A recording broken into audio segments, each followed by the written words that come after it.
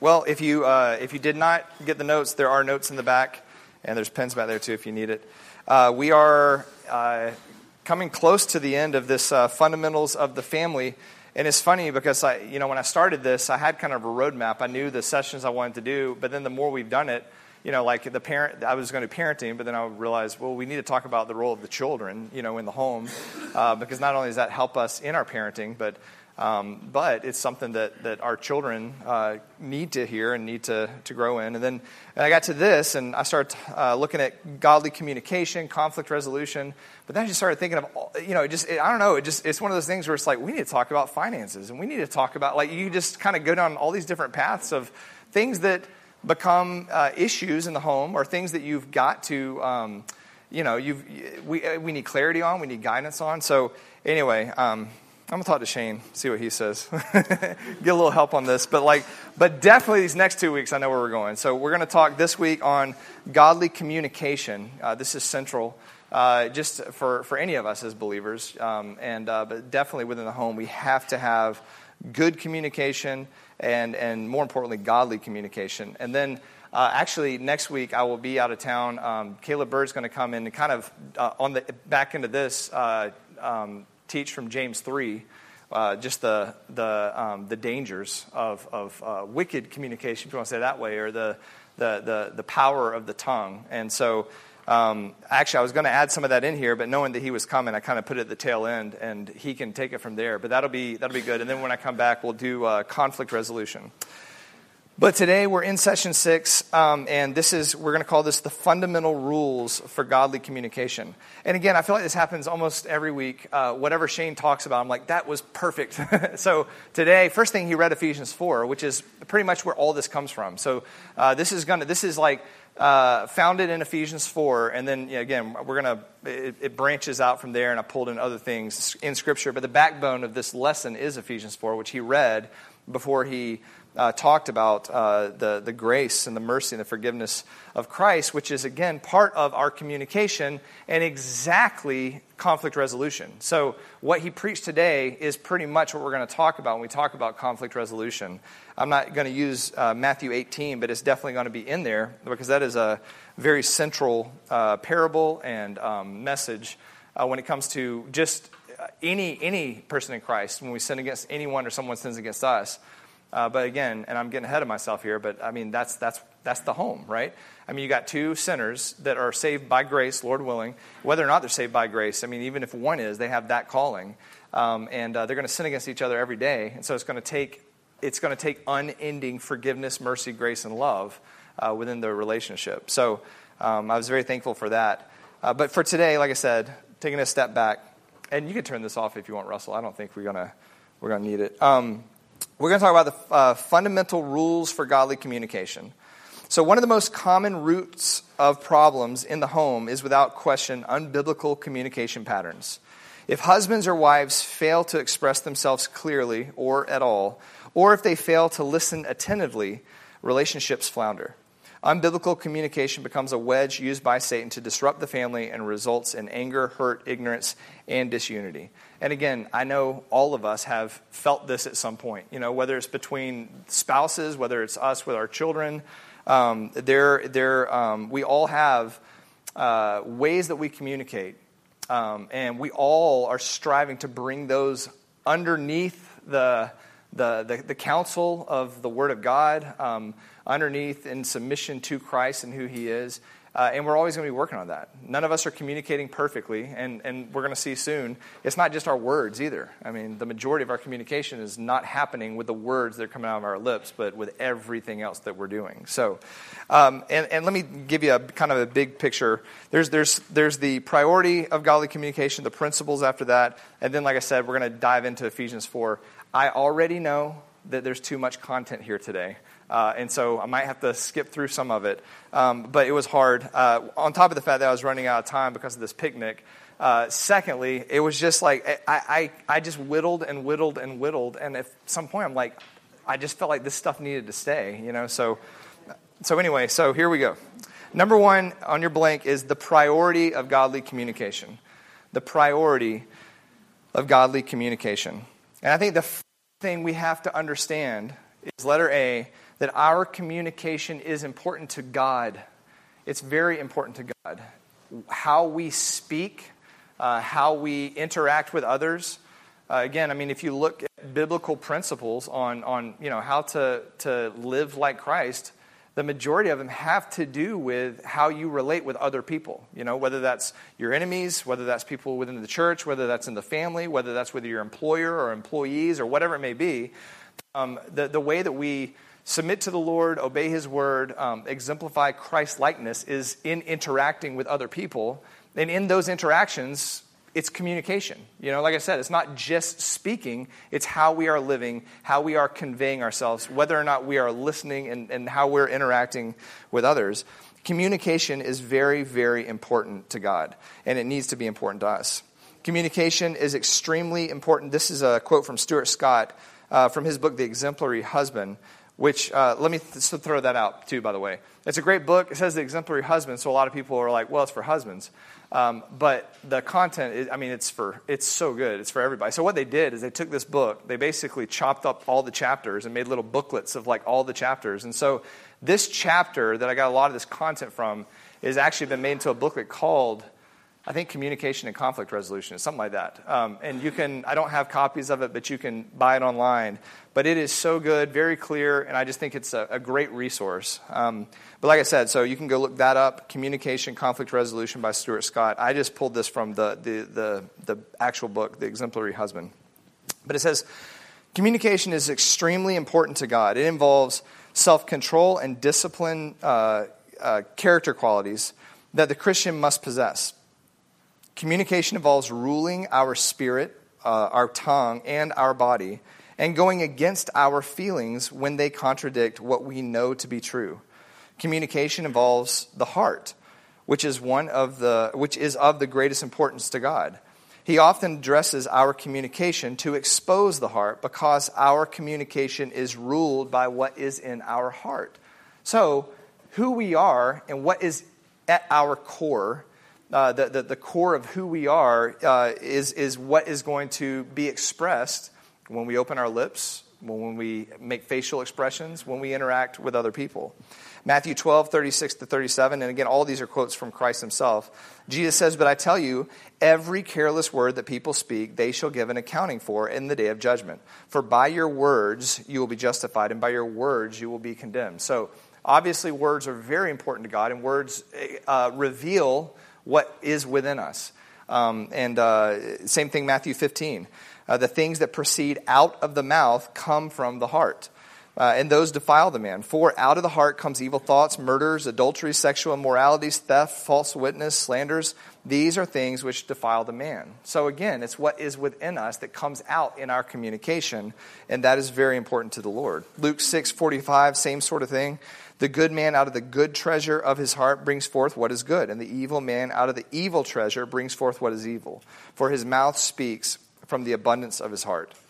So the Lord is very concerned with our communication. The Lord is very concerned with our words. Words are very important, and words reveal the core of who we are. So you can't just say, "Oh, I didn't mean it." If it came out and if you expressed it, there is something about that says something about who you are, how you think, and whether or not you submit yourself to the Lord in different situations. Again, not that we don't sin, but even that, if we sin as Christians, then we need to be communicating confession of our sins, repentance of our sins, reconciliation with others. So all that being said, our communication is important to God. Letter B, our communication is important to our family. Communication is important in the family and to our family. Communication is the vehicle that is used to accomplish many responsibilities and relational aspects of the family. Without communication, we cannot fulfill our roles properly, express love effectively, address important issues, or resolve conflicts. All of these things, everything we're called to do within the home requires communication. And in order to glorify the Lord and to walk in obedience with the calling He has called us within the family, all of it requires godly communication. Every command of the Lord for the family requires godly communication. I just said that. In order to be followed, the husbands living with their wives in an understanding way requires godly communication. Wives submitting to their husbands requires godly communication. Children obeying their parents, and parents not provoking their children. All of the things we've talked about so far all require godly communication in order to be practiced. Wayne Mack, in his book Strengthening Your Marriage, says, whenever you find marital failure, you will find a breakdown in real communication. Wherever you find marital success, you will find a good communication system. Good communication is essential to the development of genuine oneness. I've done a lot of family counseling. It usually stems because of things that are happening in the children, and either whether it was at the school or at the church or whatever. And many, many times I've sat down with parents whose marriage is in trouble. They're having their hard time. Actually, I remember one situation in particular. After 17 years of marriage, there's no infidelity. It wasn't any of that stuff. It was just 17 years of keeping lists of wrongs, of a lack of communication, or I would say unbiblical or ungodly communication back and forth, to the point where you had this couple that, I think about that, 17 years prior, stood at an altar, loved one another, made their commitments before God, and after 17 years of bad or ungodly communication, they couldn't even stand to sit in the same room to talk about their child together. We had to do separate meetings. They ended up getting a divorce. It was a very, very sad situation. But I saw that over and over and over. And what was crazy in the midst of all this is, you're doing these counseling situations, and you're looking at these couples, and they start, talking about one another, and, well, he did this, well, she did that, all that. You start going, I've done that exact same thing to my wife this week. You know what I mean? And you start seeing what the blessing of it is. The Lord gives you a picture of, if you continue to practice this for 17 years, this is the end result. If you continue to harbor these thoughts or to keep these lists, that's the end result. And not only is it crushing, because all of us have these things. We all have things that we have to be working on. But it reminds you your complete need and dependence upon Christ. Anyone can turn that around. You can turn it around after 17 years. It just is going to take brokenness, contrition, submission to Him, and a desire to, we are going to strive to submit to the Lord in order to make this thing work. So, but again, all that being said, communication is very important, and a lack of communication or bad communication can be detrimental not only to a marriage but just family situation or family relationships. The second part here is the principles of effective communication. The principles of effective communication. I'm going to bounce through this one a little quick so we can get to the next part, because I really want to make sure we hit the last two sections here. But letter A, communication is a reflection of the heart. We've already talked about that a little bit, but you have to understand that. What you communicate in whatever way, that says something about you. You can't dismiss that, and you can't be like, you can't make excuses for that. Letter B, communication is corrupted by sin. Again, something we know, but we have to understand so that we can then work on our communication. Even Adam and Eve, their communication with God in the garden, before sin, there was complete open communication, honesty, transparency, and wholeness and unity with God. And then after sin, in Genesis 3, you start seeing communication. Not just the words they said, but the things that they did. Genesis 3:7, they covered the truth. They weren't honest. Genesis 3:8, they tried to avoid the conversation. They go and they hide. God knows where they are. He asked them what they did. Not only are they physically hiding, but then they try to skirt around the truth. Genesis 3:10, they only told part of the story. And then Genesis 3:12, they shifted the blame. And the whole thing, the Lord knew. When He asked Adam, have you eaten from the tree?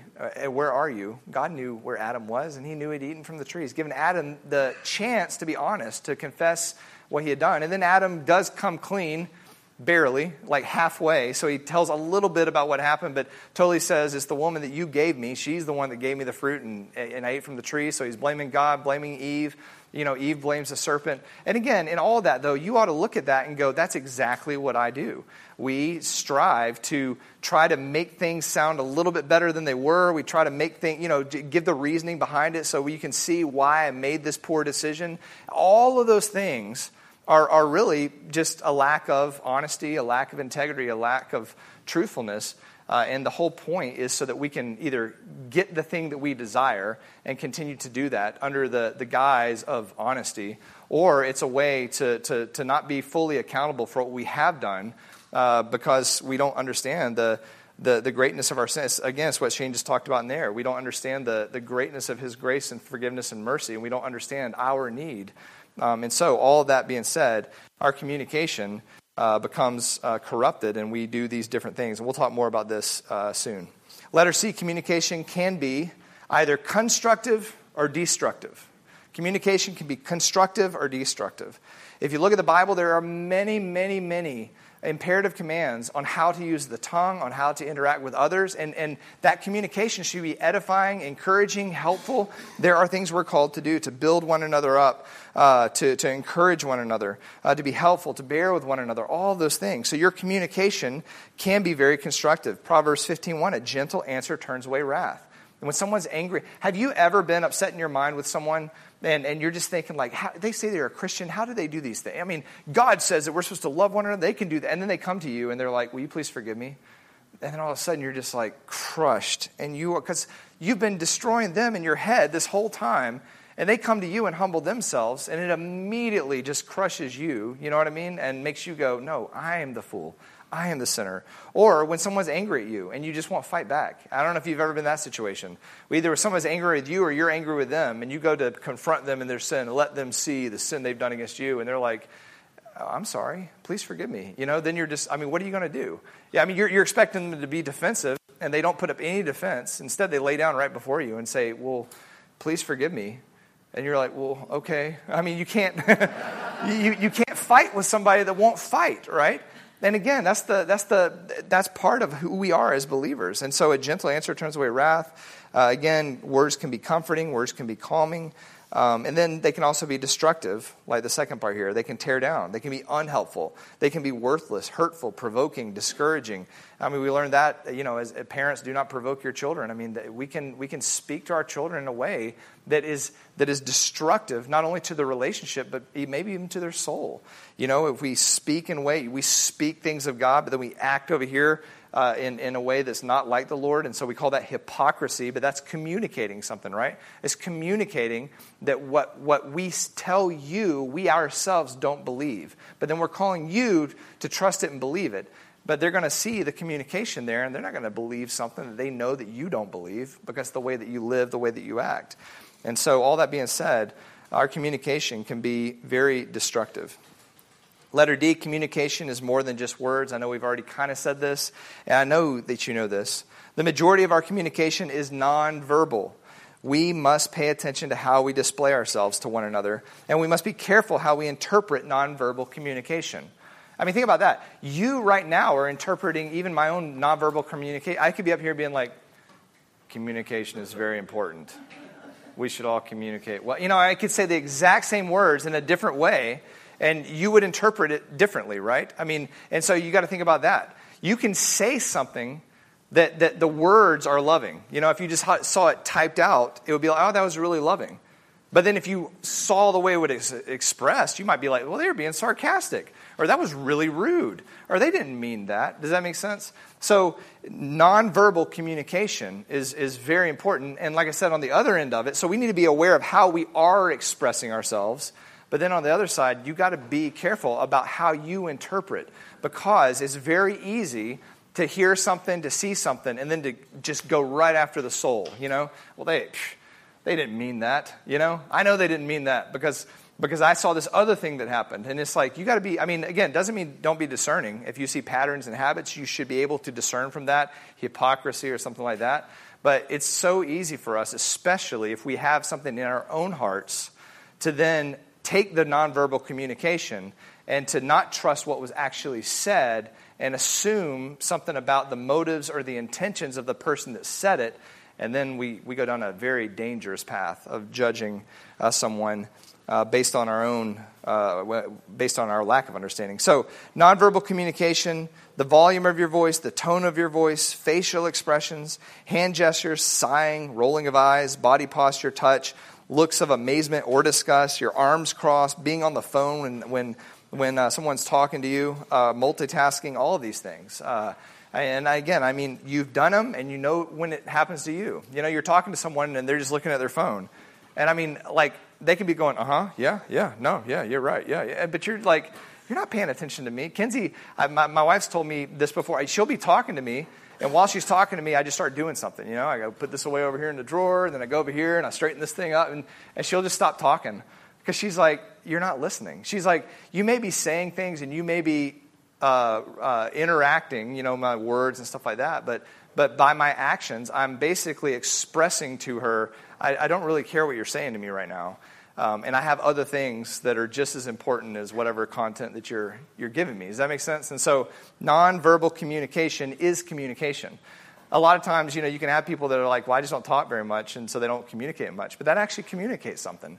So even not talking communicates something.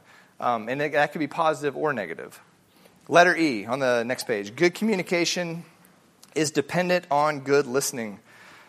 Effective communication is the process of sharing information with another person in such a way that the sender's message is understood as he or she intended it.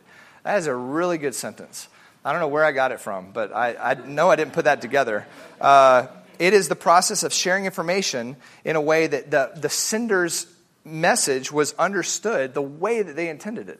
Sometimes that takes probing questions. You know, sometimes that takes clarification. Sometimes that takes, let me repeat back to you what you said to make sure I understood it right. And then figuring out, you know, where you misunderstood. Does that make sense? So you can't just say, well, you said. They may have said that, but that's not at all what they intended. And so, again, I mean, within our homes, there's going to be a lot of miscommunication just because there's a lot of communication. And so we have to make sure that we're working with one another, with your spouse or with your children, and you're clarifying, you're asking good questions, and you're communicating well.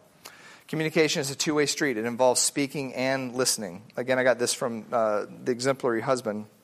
But he says, there's a list in his book on how to speak well and how to listen well. So speaking, your desire is to please God with your communication more than anything else. I think that's the biggest thing.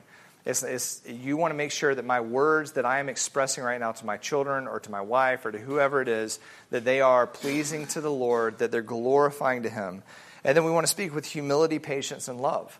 Again, I mean, James 3, right? I mean, if you have something in your heart, if there's bitterness in your heart, envy in your heart, jealousy in your heart, don't think that is a grounds that you're going to do anything holy of the Lord. Those are earthly, natural, and demonic motivations that are only going to express things that are earthly, natural, and demonic. They're not going to be of the Lord. So we need to speak with humility, speak with love and patience. Remember that we're accountable to God for everything we communicate. That's huge. I mean, I don't think this way often. I should, but think about that. I mean, can you imagine if you really thought before you opened your lips, before you made that face, you know, before you know, whatever it is, you thought, the way I express myself right now, I will give an account of this to the Lord one day. You know what I mean? That would change. We'd probably talk a lot less. Some of us may talk a lot more, you know. I mean, you know, you don't want to stand before the Lord, and the Lord was like, I gave you so many opportunities to love, so many opportunities to share the gospel, so many opportunities to comfort or to sympathize, and you said nothing. You know what I mean?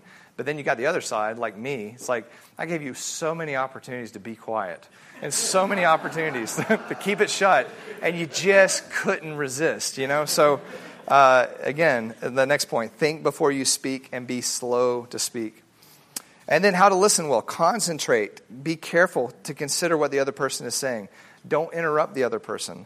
Don't formulate what you're going to say while they're talking. Again, it's so easy. They say something, and like halfway through the first sentence, you heard something that made you think of something, and then all you're doing is thinking of what you're going to say, and they got 8 more sentences to go, you know? And that stuff just went right over your head, and you're just like waiting to say what you want to say. Don't talk too much. Allow breaks in the conversation. So the other person can process and then talk back to you. Ask for clarification. We've already said that. And don't talk when someone else is speaking. So, again, good communication takes both of those. And we're always working on this. Letter F, avoid deficient and excessive communication. And this is the whole under-talker, over-talker thing. Like I said, You can have a person, I know people that they don't talk much, and there's a kind of an air of wisdom that comes with that because they don't speak much. You probably all know these people. They don't speak very much, but when they do, you listen because they don't speak much, But there can also be error in that, like we said, because just because you don't speak much doesn't necessarily mean that you're communicating well. In fact, sometimes not speaking when you should be speaking can make you look like a coward. You were afraid to do what was right in the moment. You didn't say something when something should have been said. Does that make sense? And so that could come across as cowardice or something like that. Or, you don't say something when someone's hurting or needs comfort, and so it looks like you don't care or you're being rude. We talked to our little girls about this. They're very shy. They like to stay close to mom. They're not the outgoing kind of kids when they're little. And so people would talk to them, and they just would stare at them. You know what I mean? And most people understand they're just little kids. But the thing is like we'd tell them, it's okay to not be the center of attention. You don't have to be the one out there talking and putting on a show, but you can't be rude. And so a lack of speaking it can be rude. And so again, you want to make sure that you're not deficient in your communication, and then excessive communication, the overtalker. And then, like I said, I feel like I live in Proverbs 18:2 and Proverbs 10:19. With many words, transgression is unavoidable. A fool does not delight in understanding, but only in revealing his own mind. So make sure that you're not excessively communicating and always getting yourself into trouble with your tongue. All right. These next two sections, all that was very important. I'm not saying that was a lack of, I felt like that was kind of the preface to this. This is, I feel like, where you get into the meat of how we speak and in communication. And really, Ephesians 4, there's other places we can go, but most of the things we've been looking at in this class have really been founded on Ephesians and have come out of that. And Ephesians 4 is such a central chapter, not only in the book of Ephesians, but just in Scripture, just because of all that it does. It starts out just with talking about walking worthy of Christ. Paul says, therefore, in light of all that Christ has done and who we were, dead in our sins, made us alive together with him. He's called us as a church. He's called us to proclaim his gospel and to submit to him and all that. He says, therefore, in light of all that, he tells us to walk worthy of our calling. And it means to live at the standard of what you profess to be or what you have been called to be. So you say you're a Christian, well then look at your thoughts, words, and actions, and do they equal up with Christ? Or are you professing something with your lips and living way underneath the standard? Does that make sense? Now again, fully knowing that we are never going to match the standard of Christ in anything that we think, say, or do. But that is what we are striving to walk worthy of. The last thing we want to do is lower the standard, create our own little self-righteous religion, or ignore the standard and pretend like we are when we're not, which is hypocrisy. So this is, like I said, I think that the guts or the heart of communication. And the blank there is the preparation for godly communication. The preparation for godly communication. And this comes from Ephesians 4. And really, all of it has to do with integrity, honesty, and truthfulness. If you are a man or a woman of integrity, if you are living in honesty, then and if you are living in truthfulness, well, then you will communicate with integrity, honesty, and truthfulness. And that's going to be good communication. Does that make sense? If you are basically living worthy of Christ, there's not hidden sin over here, or there's not an ignorance of who Christ is and what he desires so that you're not living according. It could be ignorance. It could be a lack of understanding of what the calling actually is. And so again, that growth and maturity hems that in. But it is integrity, honesty, and truthfulness. That both, you got to think of it two ways. That must be the standard of how we live, but you also got to think of it, we were incapable of doing that before Christ, but now we're a new creature in Christ, and that's who he is, and that's what we must be. God is a God of truth. Christ always lives in honesty, truthfulness, and integrity. He's the example of who we are to follow. In fact, at the end of Ephesians 5, it says, imitate God, walk in love as Christ loved. So, that is the standard. And so that's what we're striving to be. So if that's who we are in the heart, then that is how we will communicate with our lips. Not that we won't sin or we won't have deficiencies and have to work on it, but that's just the heart of it. So live with honesty, live with integrity, live with truthfulness, and you will be either in the middle of or heading into good communication. Does that make sense? So, number one, we must speak words worthy of Christ. We must speak words that are worthy of Christ. Again, this is the heart of all of it. Everything we have to make sure that what we're doing is worthy of Jesus. Ephesians 4, 1 through 3 says, therefore, Paul says, I, the prisoner of the Lord, exhort you to walk worthy of the calling with which you have been called. And then he says, this is what it looks like. All humility, all gentleness, all patience, always bearing with one another in love, always being diligent to keep the unity of the Spirit in the bond of peace. If your thoughts are aimed at that, and your words are revealing that, and your mannerisms and your expressions and all of that are aimed at this, that is great communication. That is godly communication. That's what we're aiming at. To walk worthy conveys the idea of daily, habitual, continual living or conduct that is equal to the standard and calling of Christ. Does that make sense? That would be your thoughts, your words, your actions, everything. That the way that you live, daily, habitual, continual actions, that they equal the standard of the calling of Christ. Our life must match our identity in Christ. Worthy talk is part of a worthy walk. So again, that's the simplicity of this whole thing. Good communication or godly communication is communication that is striving to make sure that both the thoughts that inform the expressions and the words themselves, and the actions that we perform as we're expressing those things are worthy of Christ. That they're done in humility, gentleness, patience. That we're always bearing in love. That we're always striving for unity in the bond of peace that comes from the Spirit of God within us. Romans 6, 4 through 14, same principle, same idea. Paul says that we need to walk in the newness of life. He talks about us being united in Christ. Therefore, we don't let sin reign in our mortal bodies. We're fighting sin. You see in Romans 7 that fight expressed by Paul himself. So again, it doesn't mean that there's not a fight. It doesn't mean there's not sin that you're going to still be working through. But you are a new creature in Christ, and you need to walk according to that newness, he says. And so you want to present the instruments of your body as instruments of righteousness, which would include your tongue, your arms, your face, the way that you communicate. You want those things to be used by Christ for his glory. Galatians 5, same thing. Here it talks about walking by the Spirit, living according to the Spirit, or living in submission to the Spirit, or being controlled by the Spirit in the way that we live. That's how you define walking by the Spirit. And he talks about the flesh sets its desire against the Spirit. The Spirit is against the flesh. These are in opposition so that you do not do the things that you want. Now again, think about that.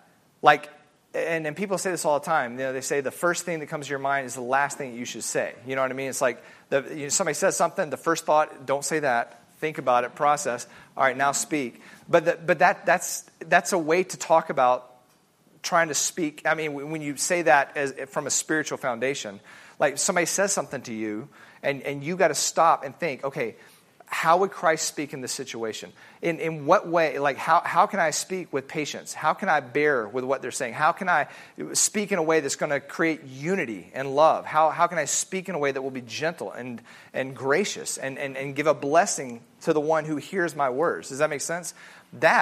That would be letting your words be controlled by the Spirit, and that would be not doing what you want to do, not doing what is natural to you to do in that situation. And that always is how we live according to the Spirit. If you want to be Spirit-led, Spirit-controlled, Spirit-filled, they all mean the same thing, then you have to be processing and thinking before you speak, before you act, before you interact with someone else. And so it's going to take working against your flesh. And then he talks about the deeds of the flesh are evident. I cut out a lot of the chunk of these verses, but I left in the ones that come from communication: enmity, strife, jealousy, outbursts of anger, selfish ambition, dissensions, factions, and envying. All of those are expressive things, communicating deeds. And they're all driven by our lusts, by our desires, by our pride, by our selfishness. And he says, those who practice these things will never inherit the kingdom of God. The fruit of the Spirit is the very opposite. It's love, joy, peace, patience, kindness, goodness, faithfulness, gentleness, and self-control. He says, walk in step with the Spirit. And let us not become those with vainglory, challenging one another, envying one another. So again, to speak in a way worthy of Christ is to speak and communicate in a way that is submissive to the Spirit, controlled by the Spirit, informed by the Word of God. And that takes thought. That takes fighting against your natural instinct or natural inclinations. It takes working against your personality and just the way that you feel you are. Any person that is submissive to Christ knows they have to fight against their natural self all the time. I heard a young man one time explain it. It was convicting to me because he's a more kind of a more timid or shy individual, and he started coming down to Faith on Campus, sharing the gospel with us to strangers, which is hard for any of us. You know what I mean? But you got a very timid person doing it, and I remember talking to him, and he told me, he goes, I don't want my personality to ever hinder my obedience to Christ. And I was like, just like, I am like so, he's saying that to me, and I feel like, how often do I not do that? I do what's comfortable. Or, I don't want to talk to anybody at night, so I'm going to go sit in the car. I'm not going to go to that thing. And to have this young man saying that, I just don't want my personality to cause me to be disobedient to the Lord or to hinder me from sharing the gospel of Christ. And you're like, that's what we're striving to do. But that is being led by the Spirit. Number 2, we must understand our fallen nature. And again, we've kind of just hit on this a little bit. You got to know, or you got to speak worthy of Christ. You want to live according to that standard. But you've got to understand what we are without Christ. Shane just read this in there, and it was so good. I'm going to sum it up real quick.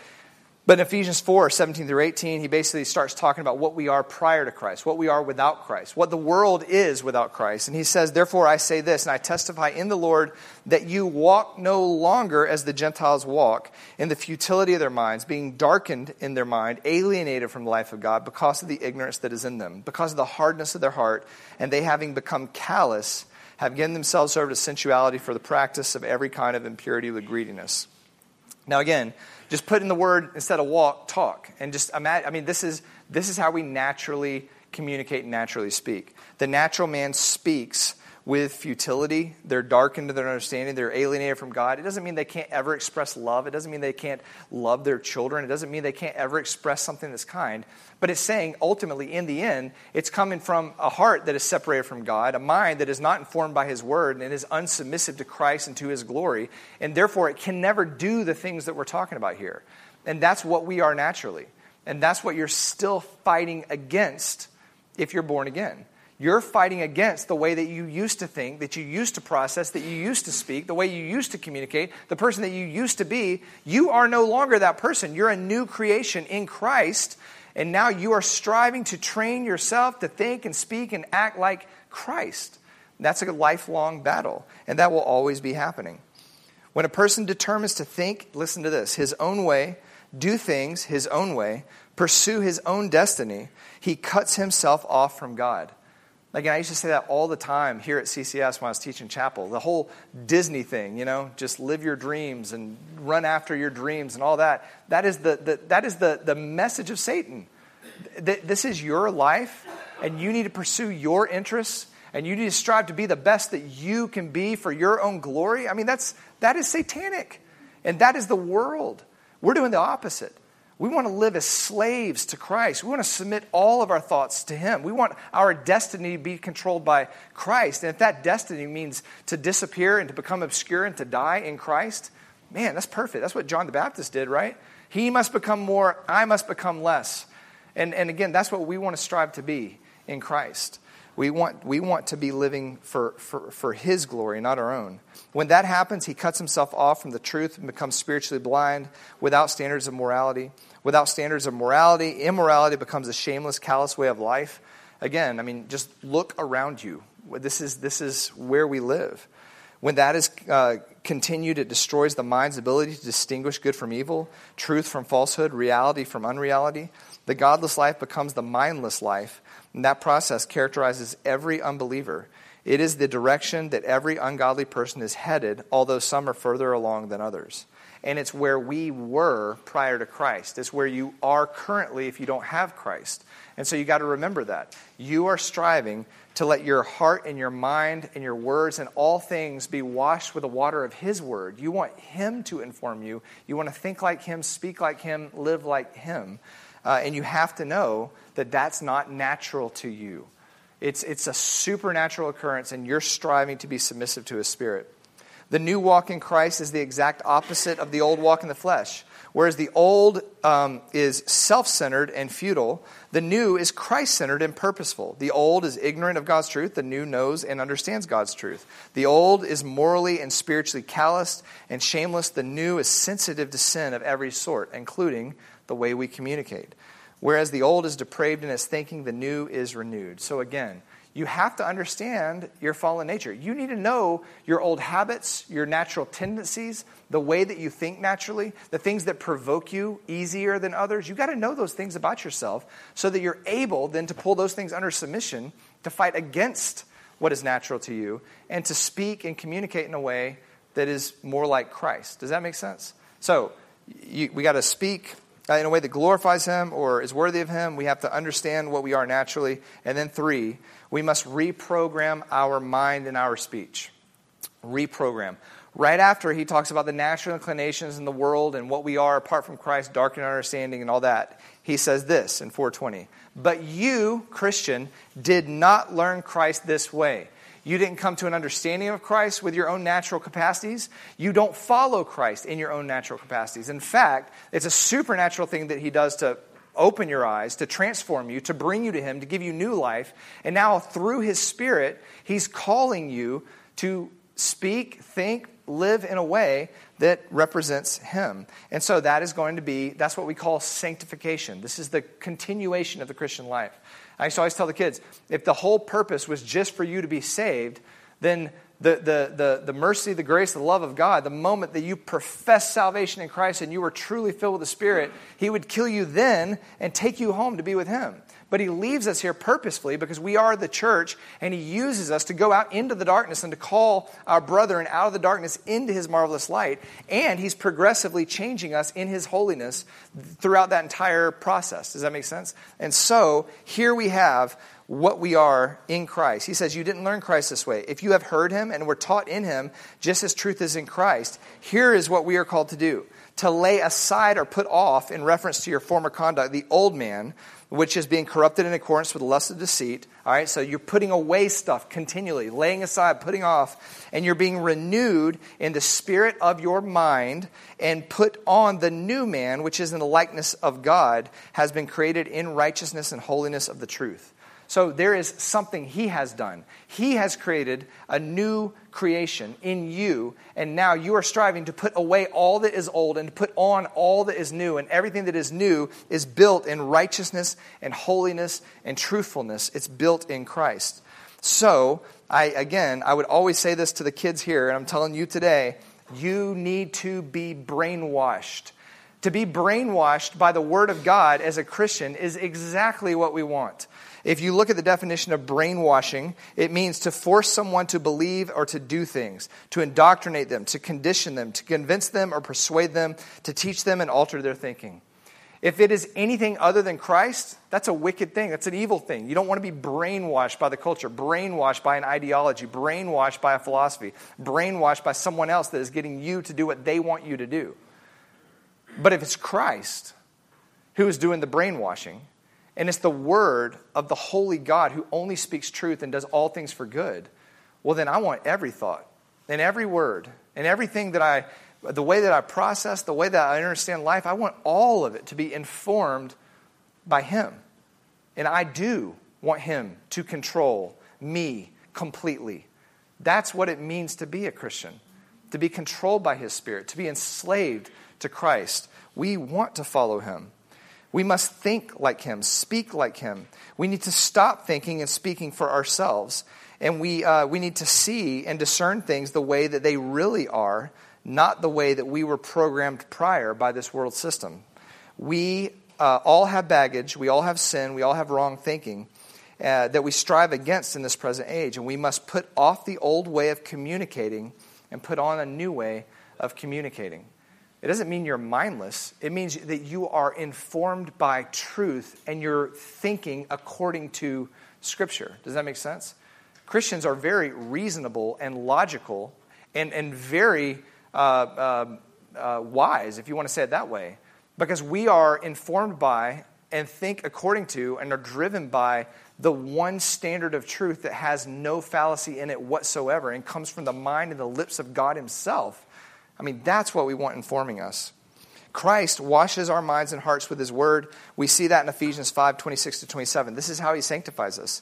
He said in Ephesians 5, it says, he, Jesus, sanctifies his church, cleansing her by the washing of the water of his word, so that he might present to himself the church in all of her glory, having no spot or wrinkle or any such thing, but that she would be holy and blameless. John 17:17, sanctify them in the truth. Your word is truth.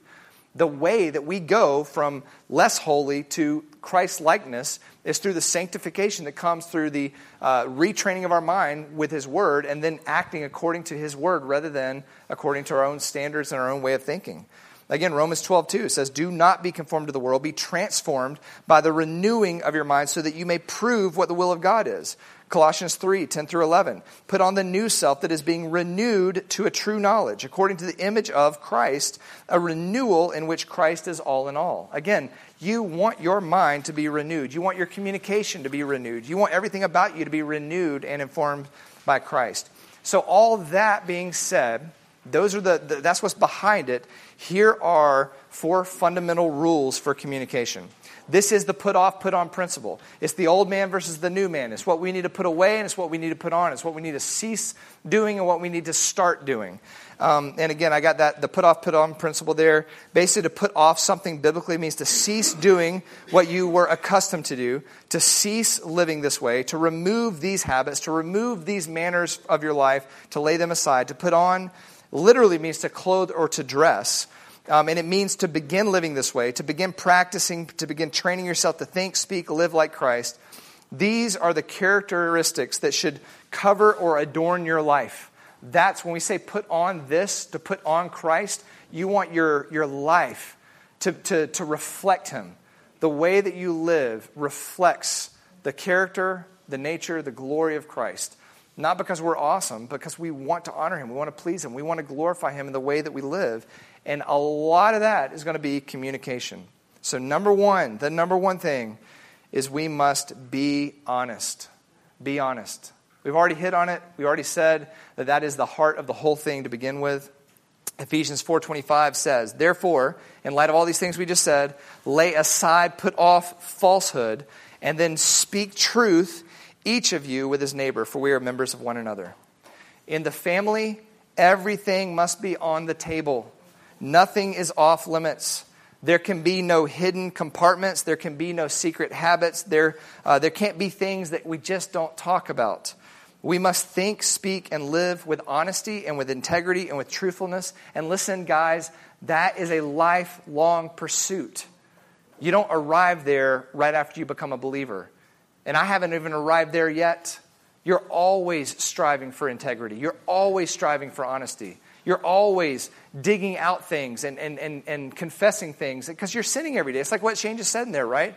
I mean, if you don't understand, like the whole debtor prison analogy, it's like we're incurring more debt every day. There's more things to be honest about every day. There's more things that we got to talk about every day. We're going to sin against each other every day. So it's going to take honest communication every day. And again, there can't be parts of your life that you're just like, well, I got a temper and we don't talk about that. It's like, no. You talk about that. You confess those things. You work on those things together. It doesn't mean that you'll never sin. It just means you talk about it when you do. And you make sure that even those low moments, if you want to say it that way, or those hard moments become moments of training and teaching and forgiveness and repentance and all that stuff. Does that make sense? You've got to be honest in your communication.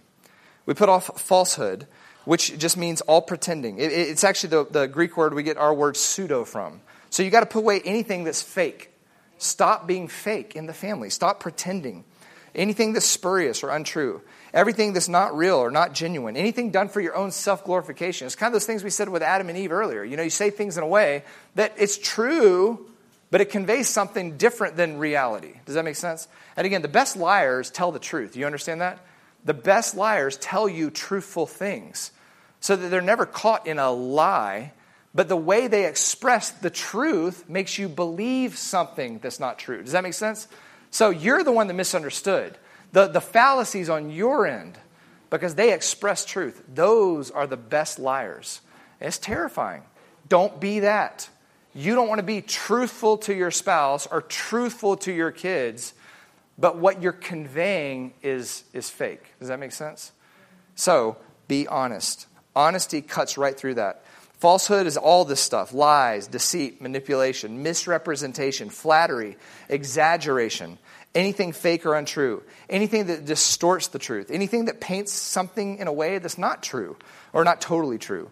All words and ways that make you look better than what you actually are. Empty promises, 100% words, saying you always, you never, those kind of things. All hypocrisy. That's the stuff you put away. It's not just straight lies. Look at that list.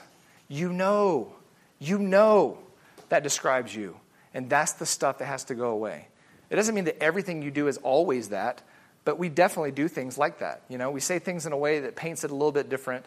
It makes it seem like we're not exactly, we basically want to hide or not be culpable of what we actually are and actually did. Does that make sense? But what's crazy, and anyone that has ever humbled themselves or been humbled by God knows that those are the moments of growth. Those are the moments of pulling close to Christ. When you just got nothing you can stand on, and the depth of all the evil that you actually are has now become manifest to other people, and you say, and actually when you're really there, this is what those people usually say. Like they got found out that they lied, or they got found out that what they said wasn't 100% true or whatever. And a true broken person will say something to the effect of, you have no idea. It's so much worse than you even understand. In fact, I've been lying for this many years, or I've been doing this for this long, or even worse than that. Like the intention is still there, and I'm still fighting it. That's what true honesty looks like. It's not going to be like, well, it wasn't that bad, or well, I never would have done it if this hadn't happened and that didn't happen, and man, I can't believe they did that, or you know what I mean? All the blaming and all that. And so, again, you must speak with honesty. To put on truth means to say and to live what is real, what is accurate, what is genuine and correct, what is sincere, exactly representing reality. And just think about that. Think about right now. Now, again, by God's grace, He doesn't put on a flat screen for the whole church to see everything. Can you imagine that? If all the thoughts that you've had this morning or this week, every thought you had about somebody else sitting in this class or somebody else in this church or your mom or your dad or your kids or whatever, every thought was just put up on a screen, displayed for everyone to see, every thought you had this week. That's what you actually are. And by God's grace, He doesn't expose everything that we are to all the world. But He knows. And He knows the intentions and motives of your heart that you can't even discern. And He wants you to agree with Him, to confess with Him those sins, to live in honesty and integrity before Him, and then to begin practicing that with one another. Does that make sense? You don't have to go tell everybody everything, but you need to be honest with everybody. And within the home, you got to think about the closeness of that accountability. Your spouse, she already knows more than you think she knows, and she needs to know everything about you. Because think about this. She is a helper built suitable for you. Everything we withhold from her does not allow her to be the helper that you need that is suitable for you. When you're withholding information, you're resisting the help, the accountability, the love, the encouragement, the admonition that she has been given to you by God to present. It's the same thing we talked about last week with the sins of the family. And a lot of times you'll hear people say, well, that's a family thing. We don't need to tell that to the church or tell that to other people. We don't want to burden people with our sins. But the problem with that is you're withholding what God has given the church to you in order. So basically, you're shunning sanctification. You're shunning His comfort and His counsel. You're shunning that growth in Christ because you're private. Does that make sense? So again, I'm not saying you got to tell everybody everything, but I am saying you need accountability, admonishment, encouragement. You need the church. You need one another. I'm sorry, I stuck way too long on that one. We must be honest. We got to be honest. And I'm going to just this list, speak the truth consistently, continually, comprehensively, clearly, carefully, and compassionately. Number 2, keep current. Keep current. Ephesians 4:26 and 27 says, be angry and yet do not sin. Do not let the sun go down on your anger, and do not give the devil an opportunity. There's 4 commands here, a positive and 3 negatives. The positive, be angry, which is funny. That's a command there, be angry. And the negative commands is, yet do not sin. Do not let the sun go down on your anger, and do not give the devil an opportunity. The principle here is solve today's problems today. Sin and conflict are inevitable. We'll talk about that when we talk about conflict resolution. Unresolved anger gives Satan an opportunity to divide and destroy relationships. Anger will happen. Conflict will happen. Sin is going to happen. Unresolved conflict, anger, and sin is a problem, because you're basically going, come on in, Satan, and do whatever you want in my family. And that's the last thing that you want. The words mean, it says be angry, but never, it's an emphatic, insistent, absolute negative. Be angry, never sin. Be angry, never suspend the unity and the reconciliation that you need to have. Be angry, but never subject yourself to Satan. So you need to put off neglect and put on diligence. I just try to think of 2 words to sum this whole thing up. Put off vengeance, put off bitterness, put off mercilessness, put off avoidance of things, put off disunity and grudge and lists of wrongs, and put on the diligent pursuit of patience, forgiveness, mercy, love, peace, unity, and reconciliation. Romans 12, never take your own revenge. Leave that up for the Lord. But I know they did that in an evil way. Let the Lord deal with that. You return good for evil. Does that make sense? You are not the judge, and you are not the one that pays vengeance. 1 Peter 2:21-23, Christ is our example, right? Look, Christ suffered for you, leaving you an example that you should follow in his steps. And think about this. He did no sin. There was no deceit in his mouth, and he was reviled. And what did he do? He didn't revile in return. He suffered, and he uttered no threats. He kept entrusting himself to God. So, yeah, you may say, well, no one's coming to my defense. No one's standing up for me. Evil is happening to me. But you have to understand, that's exactly the place that's the only place, honestly, that you can exemplify Christ, right? You are suffering in an unjust way, in some sort of, hurt or whatever is being pressed upon you. You have the opportunity as the victim to glorify Christ, and to utter no threats, to not revile in return, and to love those who hate you. That's what Christ did. And so, all that being said, we got to make sure that when sin happens within our family, that we are not letting it linger in our heads, and we end up judging either our spouse or our children. We are not perfectly patient. We're not perfectly understanding, wise, or gentle.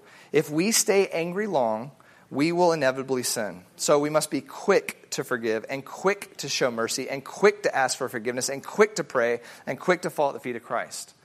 You don't have time to dwell in anger, because that always gives Satan an opportunity in your home. James 4:7 says, be subject, therefore, to God. Resist the devil, and he will flee from you.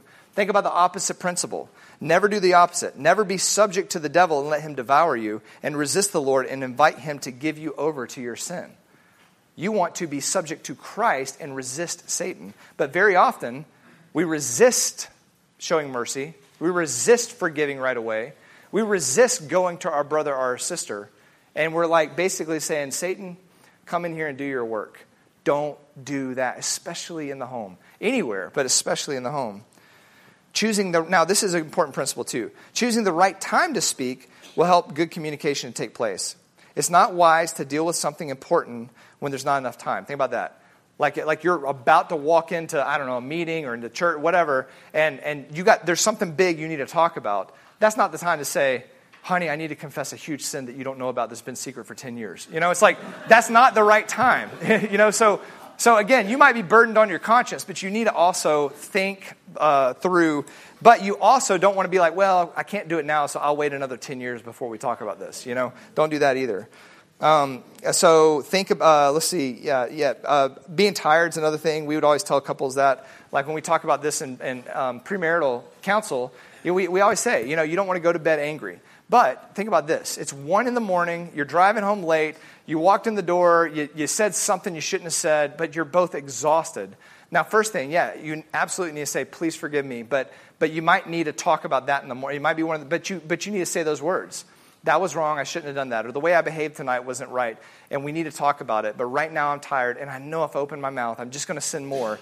But in the morning, we're going to talk about this. Does that make sense? So make a plan on when you're going to tackle it. But don't just put it off, and don't just ignore it. And don't think, we'll wake up and it'll be fine. Now, ignoring things or pretending they didn't happen, that only escalates all of it. And it's not living in honesty. And so, again, you may not have the time to tackle it in the moment, but you need to communicate when you are going to open up Pandora's box and get after this sin. Does that make sense? So make sure. And there's some questions to ask yourself. All right, real quick, last page. Number 3 is attack the problem, not the person. Attack the problem, not the person. This comes from Ephesians 4:29-30. Let no unwholesome word proceed from your mouth, only such a word that is good for building up what is needed, so that it will give grace to those who hear. And don't grieve the Holy Spirit by whom you were sealed. So you want to put off anything that is insulting and put on things that are supportive. What I mean by that is words that tear down or attack the person. We do this all the time, right? We're hurt, and instead of going, okay, you know what? Maybe they were tired. No, maybe they didn't mean it. Maybe maybe I did something. Instead of thinking about the actual situation, you're like, how dare they? You know what I mean? And you go after their soul. And like, who are you to say you're a Christian and you speak to me like that? It's like we go right for the jugular every time we're sinned against. And you can't do that. Don't attack the person when God has allowed this situation so that you can work through the conflict and glorify Him. Conflict is inevitable. And in fact, conflict is used by Christ all the time to cause us to become more like Him. So the last thing you want to do is the Lord allows this trial in your life, and instead of working through it, you go after the intentions or the motives of the other person. You want to use words that attack the problem, that are beneficial, kind, edifying, encouraging words, things that help bring to light whatever it is and works through the problem towards sanctification. Again, Romans 14, pursue things that make for peace and building up. 1 Thessalonians 5, comfort one another, build one another up when you speak. Colossians 3:8, lay aside wrath, anger, malice, slander, abusive speech from your mouth. Good communication from God's perspective is sending a message that is holy, purposeful, clear, and timely. You're going after the issue, not the person themselves. All right? And number 4, last one, act and don't react. Act and don't react. Again, Ephesians 4, he's kind of going back and summarizing the things we learned in Ephesians 4, 17-18. He's saying the stuff that came from your former way of living, bitterness, anger, wrath, shouting, slander, all that, malice, that stuff is gone. Put that stuff away. That's what you once were prior to Christ. Now, who you are in Christ, this is how you are to live. Instead, be kind to one another, tender-hearted, gracious, forgiving each other, just as God in Christ has graciously forgiven you. So we want our words, our communication, to be informed by the Spirit, that we are not reacting according to our flesh, but we are acting according to His will. So you're putting off all things that come from a heart of hate, bitterness, wrath, anger, shouting, slander, and you're putting on love, communication that is gracious and thoughtful, which is kind, tenderhearted, and forgiving. And again, Colossians 3 says the same thing, as those who have been chosen of God, holy and beloved, put on a heart of compassion, kindness, humility, gentleness, patience, bearing with one another, forgiving each other. Whoever has a complaint against anyone, just as the Lord forgave you, so also should you. So Christ is the standard. Whatever you sin against Him every day, and His forgiveness is unending, His mercy unending, His love unending. And that is the standard of how we are to interact with our spouse or with our children. So we want to communicate in a way that glorifies Him, that exemplifies Him, that is driven by a heart that is submissive to Him. We want our words to be submissive to Him. We're not going to go over it, but if you looked on the next 2 pages, you got the warnings from James, which Caleb will tell you about next week. And then Proverbs is a great place to just to visit daily to let the Lord examine your words. But let me pray for us and we'll be dismissed. Lord,